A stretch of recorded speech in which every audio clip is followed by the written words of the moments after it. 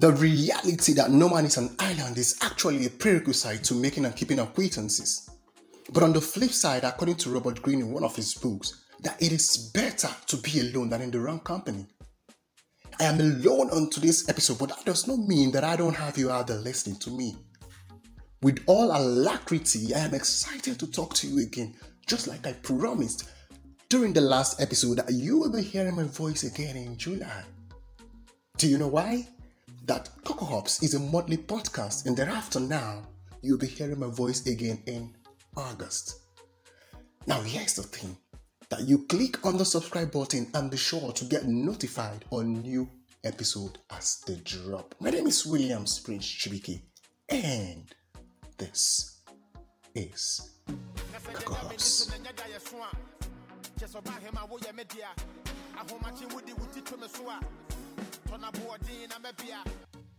You know, in this part of the world, when we see someone who has many friends and acquaintances, we usually tell them that they're lucky because during their wedding or any ceremony, they are sure to have gifts, loads of gifts, and then many people will turn up for them. But the weird truth is, most time people have lots of friends, but it does not commensurate to the support they receive from them or the benefits they stand to gain from that friendship. For someone who runs a business, who does one thing or another, your circle of friends or acquaintances should serve as a backbone to part of your success. Sometimes you hear people say, it's not a necessity, it's not necessary, it's not necessary. But of what use is having numerous of acquaintances and compound circle of friends if they cannot stand by you, if they cannot share your business post, if they cannot repost your videos, help with the retweets, and status share or advertise your work and champion what you're doing, knowing fully well it absolutely won't take anything away from them. Now, let me use this analogy to point a clear picture. Now, that you cannot have a roommate or neighbor and still be fidgeting and agitated wherever you are, or whether your clothes outside will be removed when it wants to rain. Do you know what this means? That you've washed your clothes and you've spread them outside and you're not at home, and then you're feeling uneasy because you don't know if it will be removed. That's what I'm trying to say now. That for whatever it is, be a friend and a reliable one at that. But how can that be possible? How can I achieve that? This is where the following 6 key points comes in. The first is people support as recommendation. What friends do for each other is mentioning their names on the table of opportunities. That wherever you find yourself and the need arises, you should not fail to recommend your friends and follow it up. Now, there are times when your offices put out vacancies, positions you know your friends can fit in. You should reach out to them, send them the links. Is it for contracts? You know your friends can handle this media job, they can handle this contract. Give it out to them. But these days, people would rather keep it to themselves than share it around. Now, that does not justify the phrase, what are friends for? The second is, people support as defense. You know, while growing up as kids, some of us used to have that one friend who is stronger than us. Yeah, those friends who have the big muscles and can fight anything, you know. Now, they will fight our fight and go at loggerheads with anyone for our sake. What are friends for? That you try to defend your friends in their absence. Stand up for them when they're not there. Some of us, because our friends are not there, we try to badmouth, we whitewash, and we say all terrible things about them. But when they come before us, we begin to act all holy, all friendly, all pure. That's hypocrisy. Now, exercise your right of friendship. Do not join the bad wagons to rubbish them, and make sure you go all out for them. I know there's a popular saying that you shouldn't vouch for anybody blindly. You hear something like, I know if you swear for anybody, no swear for Ramo. I am saying vouch for them. Do it first and let them disappoint you. Now, the next on the list is people support as patronage. Whatever your friend is selling, buy from it and pay. Now, some of us only remember our friend are into clothing line when we want to buy on credit. Oh, it's true, Angela bakes cake. That's because we want to buy on credit. Oh, John sells shoes. That's because he wants to buy on credit. But when you have money, that's when you know that John does not sell the best quality of shoe. Angela does not bake the best quality of cakes. Why? Because you have money now and you want to pay for it. But whenever it's time to buy on credit, you remember your friend. That's not the best thing to do. Always buy from your friend. Whatever they are selling, patronize them and make sure you pay for them so that their business can grow.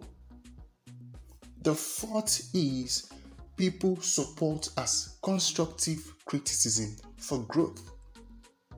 For you to show that you're a genuine friend of someone, do not turn your eye to the other side when you see them doing something bad. Tell them the truth as it is and let them know that you are doing it for their growth and betterment. You have to criticize constructively. Come on, you're their friend, for heaven's sakes. Do not let them wallow in ignorance. Correct them when they're doing something wrong and try to do it genuinely. The next idea there is people support as a checkup. Now, most persons have used we are busy hustling as an excuse to stop checking up on people they call them friends. It doesn't matter if you work 24 hours around the clock. If you hold them in high esteem, it is right to send them messages. It is right to call them on their cell phones. And it's also right to do video chats or even visit if you're so chanced. Some persons we are so busy. Oh, it's been a long time. That long time you see 6 months, 3 years. 3 years you've not spoken to your friend.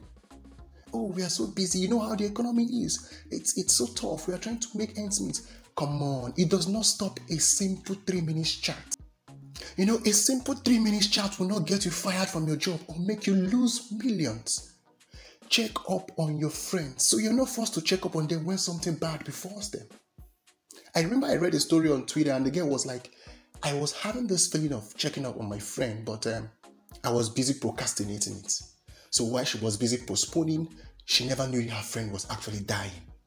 Now, she said that when she had the chance or when it dawned on her that, oh, I've not visited my friend, when she ran down to her house, that was when she got the news that the friend was dead.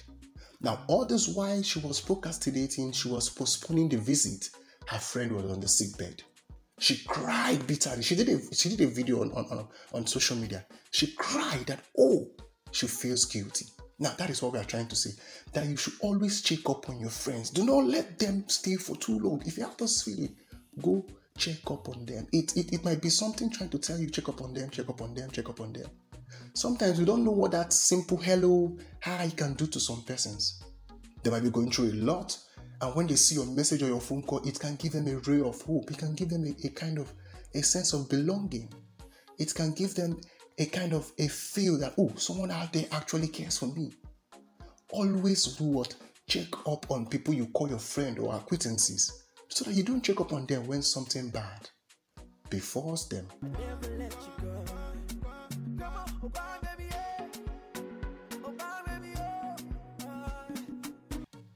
You know, in Nigeria here, we always cherish those friends or family members who will help us charge our phones when we are sleeping and not aware that there is light.